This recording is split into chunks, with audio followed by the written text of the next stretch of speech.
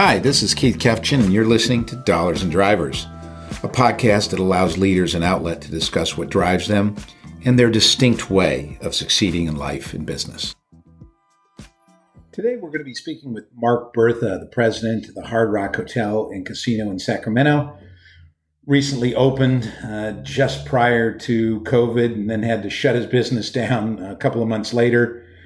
Really some great tidbits on the experiences they had as an organization and as an individual property to get ready to reopen with COVID protocols. Beyond that, though, Mark really talks about the motivations and the reasons why he got into this business in the first place. He talks about the importance of living a life that is meaningful. In fact, he quotes an essay that he wrote as a young man called A Life Unlived, where he wanted to make sure that he didn't make the kind of mistakes that many people do and then have regret later on. So enjoy all of the great and sundry comments that Mark makes throughout the discussion. I know you'll enjoy it. Mark. Hey, how are you? All right, bud. How you doing? I'm doing all right. Well, why don't we start out maybe talking a little bit about your business, what's happening? Obviously, you opened up a casino in the middle of a pandemic, so I think that has to be unusual. So why don't we start there and just maybe give listeners an update on how your business is doing and some of the challenges you faced before we jump into the more esoteric stuff. Yeah, that'd be great. Again, it's a pleasure to be with you and, to have this opportunity. I mean, it's been a crazy year, to say the least. We opened up our doors in October of 2019, the end of October. And I literally said in our grand opening that these doors will open and they will never close again because we are 24/7 operation, taking care of guests. And lo and behold, 4.5 months later, we were closing our doors. We didn't even have locks on our doors to literally get them installed the week that we were looking to shut down. So, I know one of your questions in here later is about adapting, and we quickly adapted to the new normal and, put together an incredibly detailed 134-page safe and sound program with Hard Rock International that allowed us to work with the county, the health director, and the CDC and others around the world to put together this very, very comprehensive program that ensured that we were, using the highest level of protocols to keep our employees, our guests, our community, everybody safe. We were open. Was that across the entire enterprise, or was that how much of that you were driving from your own unit? Yeah, it was a little bit of both. I mean, obviously, Hard Rock is got information and contacts around the world. So they put a lot of time and effort into developing this plan. I think the irony is that we were the first casino to reopen for Hard Rock. So we had to implement it while we were literally still working on it, which made it a little bit, unprecedented for us, raised the bar pretty high.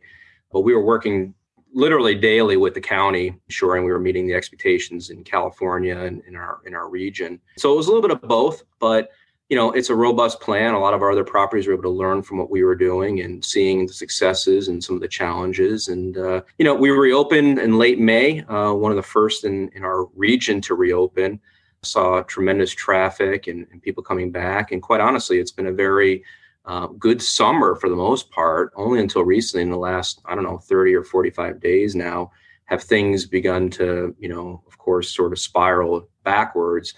And that's all over the country, all over the world to some degree. And, we've got a great program. We continue to be very vigilant with executing and, making sure that, our top priority is keeping this place safe. In fact, we even invested in a $500,000 piece of equipment that purifies our air that you find in hospitals that nobody else has. So again, it's just about raising the bar and, ensuring that we do all that we can to take care of everybody. How do you acquire that? Besides having to pay the money, I assume that those were in high demand. Yeah, they were. It's more of a hospital sort of system that we were educated on by our ownership and by some construction and contractor people we know that had just literally implemented a system somewhere else. And we learned more about it, and it was the right thing to do. And our ownership, their first priority is taking care of our people on every level. And so they green lighted it and we've implemented it. And it's 99.9% kills just about anything in that category. Anyway, so it's been a long year, a lot of learnings, and clearly we're all prepared for 2021. I'm very optimistic with what's been going on of late, that it'll be a much better year, and hospitality will get back to some level of normalcy. But I think, again, we'll all have evolved into a newer normal, and what that means still remains to be seen. Let's go back a bunch of years to Mark Bertha 1.0 and talk about your personal and professional motivations. A lot of people, I think, will be interested in understanding how you get in this business. What are the motivations and the drive it takes to succeed in this type of industry? So if you could maybe speak to that, that'd be great. Yeah, it's funny. I've been thinking a lot about that lately, especially this year. I've always been motivated from a young age, and I've found a lot of my success and self-identity through my work. The freedom, the independence, the self-worth, learning, growing, achieving, striving always to do better. It's funny. I recently found an essay I wrote over 30 years ago, a sort of introspective look at who I was then and who I wanted to be. And the poignant takeaway for me was sort of a fear of failure, but more importantly, a fear of not truly having lived my life. I had a journal that I kept that I titled A Life Unlived. And I guess it was that motivation to do more, to be more. Started from living in a small town with blue collar parents and yearning for something grander. I was fortunate to leave that small town where I entered college, relocating to another small town in Ithaca, New York, obviously at Cornell. Yeah, know that place. Yes, you know it well. This for me was my passport to the bigger world out there, to unlimited potential and influences, where my dreams would become larger than all I had known thus far, because I began to see what really potentially existed out there. And so through school and the beginning of my career, I was able to find my passion, and I really turned it into my purpose. And so, what drives me each day is this unsettling feeling that I don't deserve all that I've achieved, all that I've become. That's very common, it seems, in high performers, athletes in particular. It's almost the fear of, again, failure, of losing, that seems to be even more than winning. Yeah, it's funny you would say that, because at least I feel a little bit better now. But I had this sincere, I've learned over the years, form of gratitude. Each day I wake up and head into work, I don't perceive it as work. It's more for me a blessing and an opportunity to continue to perform, to excel, to learn, to impact others. I owe it to my parents, honestly. I owe it to those who influenced me at an early age. I owe it to those who mentored me, and now I owe it to my family and my children and those I mentor now, and those who I can make a difference for, from my team members to my guests to the community. It's really powerful. And for me, it's quite humbling. I really can't describe the feeling other than it just gives me shivers at the right time and soothes me when things aren't good and fires me up when things need to be better. So was there a particular person, let's say, besides your parents, because I think everyone is highly influenced by their parents. Was there any other person that helped you get on this right path? Is there any particular moment in time you said, aha, I think I found the path for me? I found my true passion for hospitality at a young age. I worked in a catering hall in my high school years, from scrubbing dishes to cooking, parking cars, even dressing up in a tuxedo. I was introduced to so many people during all kinds of events. And I love that the business was hard and honest, yet more importantly, I kind of became impassioned with the knowledge that I was part of someone's special occasion. And so it wasn't necessarily a person, it was just sort of, an experience. And so whether it was a wedding, a charity event, political fundraiser, corporate retreat, whatever, I was there when people were at their best, enjoying life. And I was a conduit to that. I also learned that this business was not only professional, but an extension of your personal life and the activities that I learned about.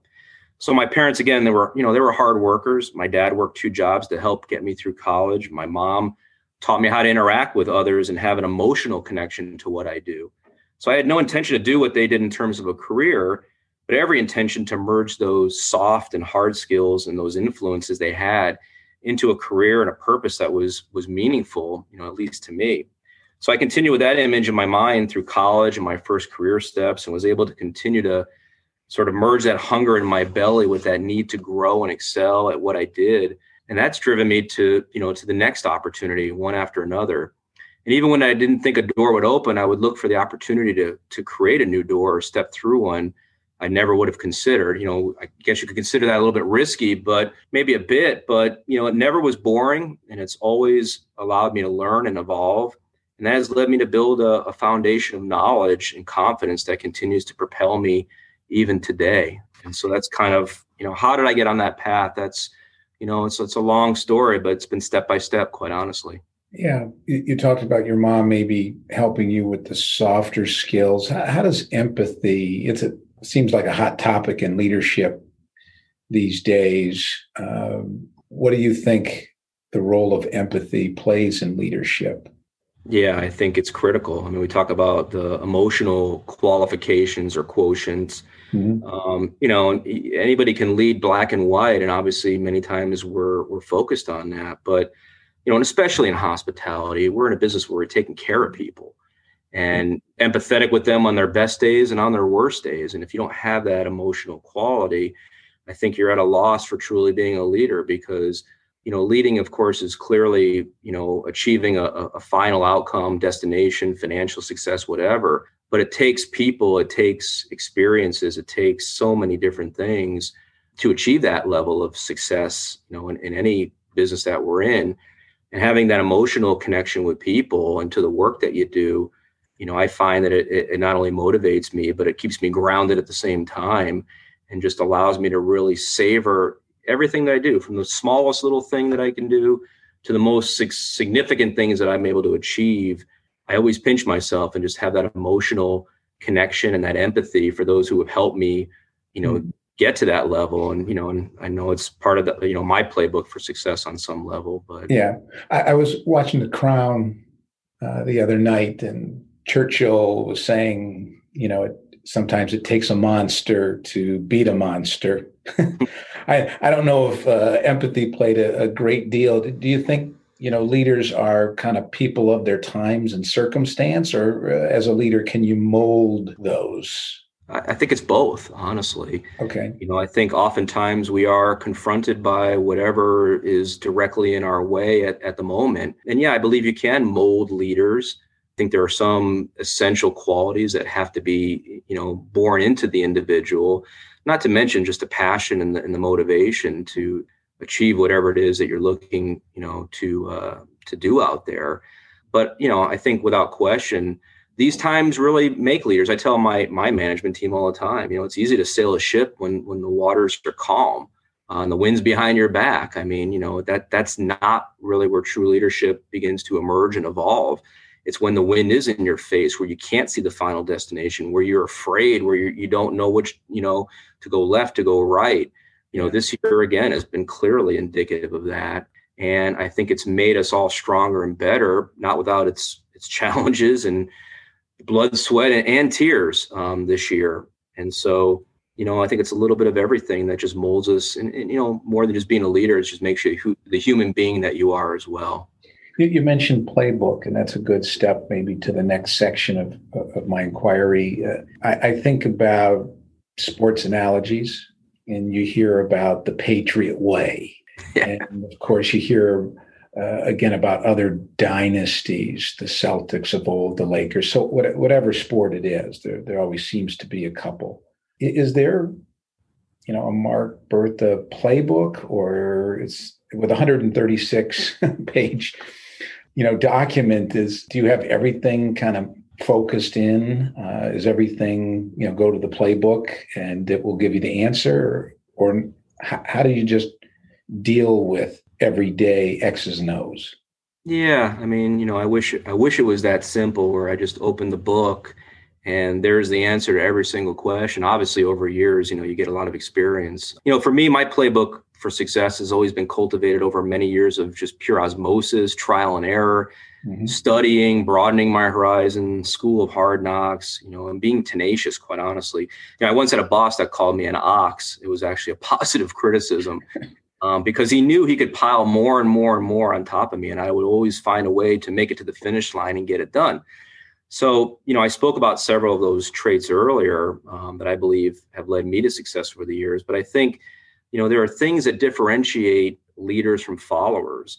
And for me, along the way, I've kept a list of my life lessons that I go back to. That's my playbook that I believe have also allowed me to excel in unconventional ways. So, personally and professionally, my philosophy of life has always been life is experiences. The more experiences, the fuller the life. I've always been either buried or bored, and I'm rarely ever bored. So I keep endless lists of things I need to do or ways, to drive my business, my people to a greater good. Early on in my career, I began to realize that becoming indispensable was a great way to build visibility and opportunity. So when your boss could not get their work done without something that you contributed, it was a clear way to become invaluable. And often I achieved this by taking on the tasks that, others didn't want to take on. So it didn't matter whether I knew how to do something. If nobody else wanted it, I raised my hand and I took it. The reality was delivering something was better than having nobody deliver anything. And I was sure to learn from the experience. Once you're invited to have a seat at the table, you remember you still need to earn it, and you need to make sure you have a presence at that table. And often, over time, you learn to work smarter, not harder. But there were still times, still are every day, when you had to show the team that you were capable of working harder than everyone else to get the job done the way it needed to be completed. And this meant being in the weeds and owning the details, even when faced with, exhaustion. Every detail matters, and we can always do better. So, I've learned to never burn a bridge, even when the fire inside me sometimes burned pretty hot. I think karma has a way of doing that all by itself to those who deserve it. And I treat everyone fair and equally, especially even, the administrative assistant, who many times they're the gatekeeper, that we often forget how valuable they are to have access to, anything you need. And so finally, you absolutely must have a passion for what you do. And it's really a life. It's not just a job. We all deserve to be successful, but we all really want to be happy. And those are the things that I go to that I've learned over a lifetime now of working that allow me to get through anything each and every day, especially, through a year like this one. There's obviously maybe COVID induced to some extent, but the difference between the haves and the have-nots, even in a wealthy country like the United States. And I'm wondering how, whether it's you or Hard Rock in general, how do you put a dollar value on contribution? You mentioned maybe the most important person could be that administrative assistant, yet they're making a fraction of what you as president of the unit or the CEO of the company is making. So how do you go about putting, dollar values on that contribution? Yeah, I mean, that's a pretty powerful question, especially it's sort of an age-old question, honestly. And, clearly, like all things in the world, the more difficult something is to source, or the harder it is to create or achieve, or the more limited something is, the more precious it becomes. We've been valuing precious metals and one-of-a-kind experiences and rare and exotic breeds and, luxury goods with that mentality for centuries. I think we place the same emphasis and value on experience, acumen, and work ethic, which all in turn translate to business success. Unfortunately, valuing these things in the business world is not always a black and white proposition with clear boundaries and rules. The things that typically have the most value have the most impact on the organization and where it's headed. This could be an individual in a certain role as much as it could be a specific strategy or a new initiative that is, it's paramount to the company's competitiveness and success. I think it's best to tie your compensation to the value proposition, but often I find that it's more than just financial comp that goes into really valuing something. I think the higher you go in an organization, the more ability you have to be impactful. At the same time, there's a higher need, to feel appreciated and allowed to do what you want and need to do in order to contribute to that success. So valuing people with higher levels of accountability and responsibility, continued acknowledgement and empowerment, the ability to grow and learn in a stable environment, and is oftentimes far more critical to the mathematical equation for longevity and loyalty. When this is in place, I find that employees are able to put their own value on what they do and motivate themselves to continue to build that value in both a personal and monetary way that will absolutely result in that long-term success for the individual and the organization.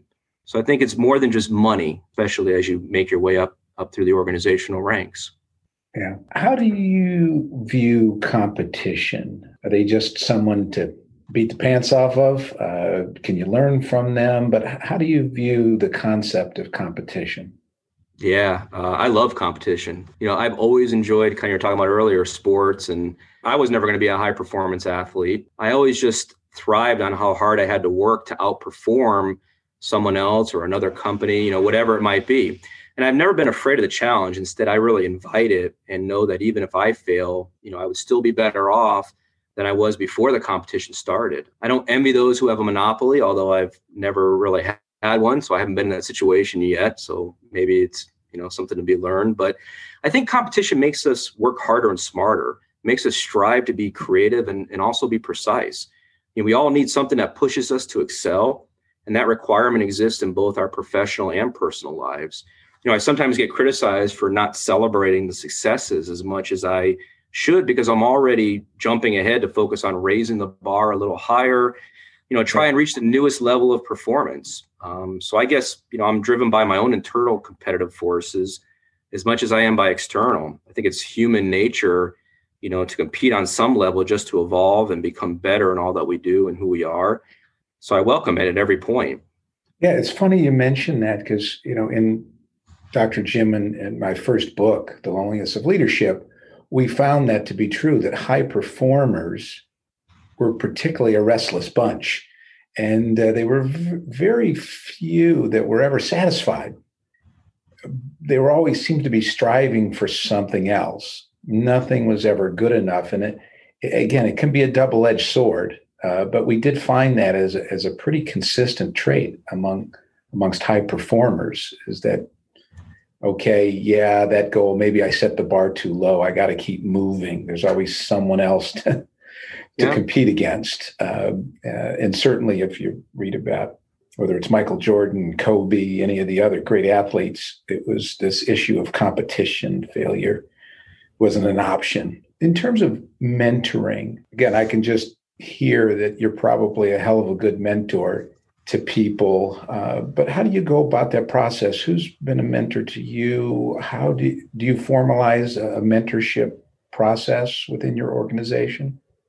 Yeah, I mean, I think I've been pretty fortunate.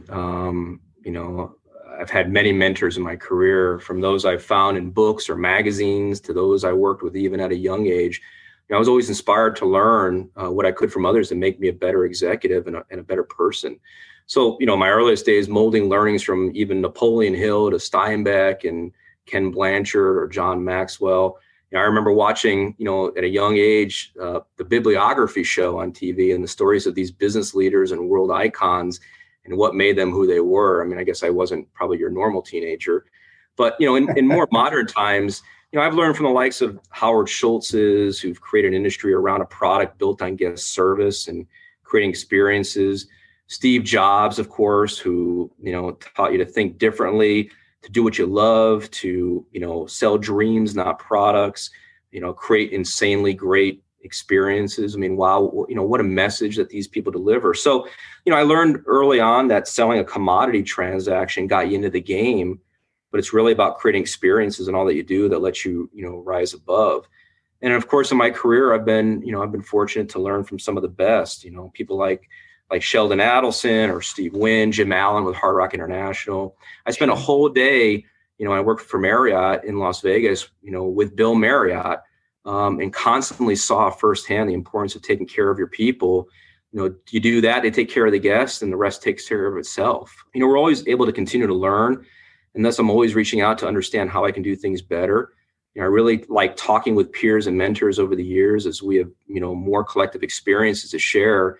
And we can look back now in the past and how we handle those things now, versus then. But mostly today, I'm grateful that I can pay it back by being a mentor to future generations of leaders.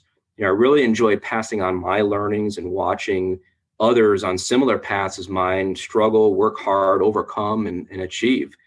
And where and when I can be part of that, I take a special enjoyment in knowing that I made a difference in some way in the path of others. It's really empowering, and I find that it's really important to me. Maybe instead of a sports analogy for a dynasty, we could talk about the Ming Dynasty or something of that nature for you.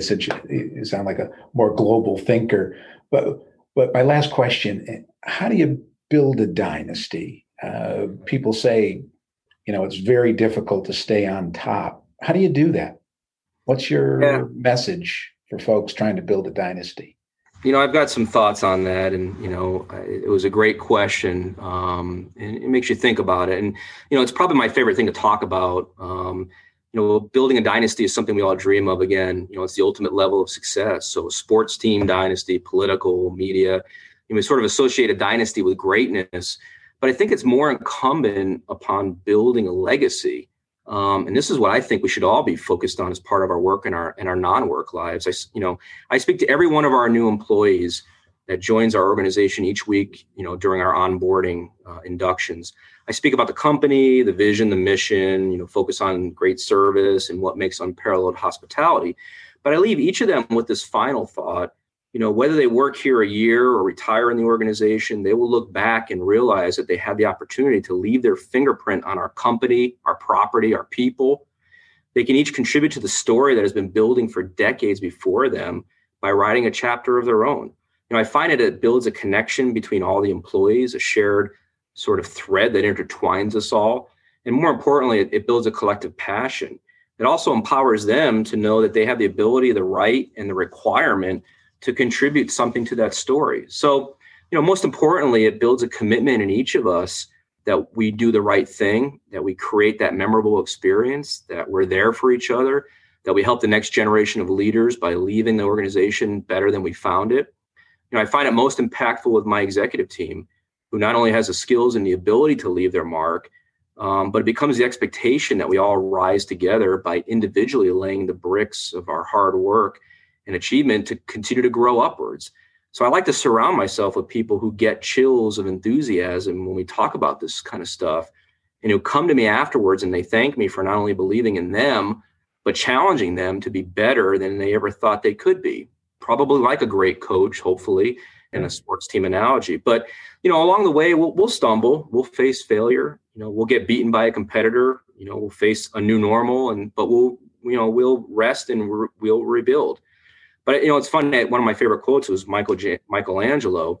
And he said, the greatest danger for most of us lies not in setting our aim too high and falling short, but in setting our aim too low and achieving our mark. And I guess you could say he built a sort of dynasty in that regard, a legacy basically unparalleled, so much so that we still talk about him today, centuries later. Sure. And that's powerful and meaningful. And to me, that legacy and that commitment to having an impact, is clearly part of what creates a dynasty, and having, a moment in time to be impactful in the world and to those around you. And so general thoughts about that vision. I appreciate you taking the time. I know you're busy. I know you got a lot on your plate, as it were. I wish you well and your teammates well as you navigate the pandemic and coming out on the other side of this. But again, thank you for your time. And thank you for everything. Thanks for all of your leadership in the industry and keeping us all abreast of what's new and what's important, especially in the HR space. Thank you for this opportunity. I really look forward to staying in touch. Okay. Take care. Thank you. You too. Thanks for listening to Dollars and Drivers. Until next time, this is Keith Kefchitz.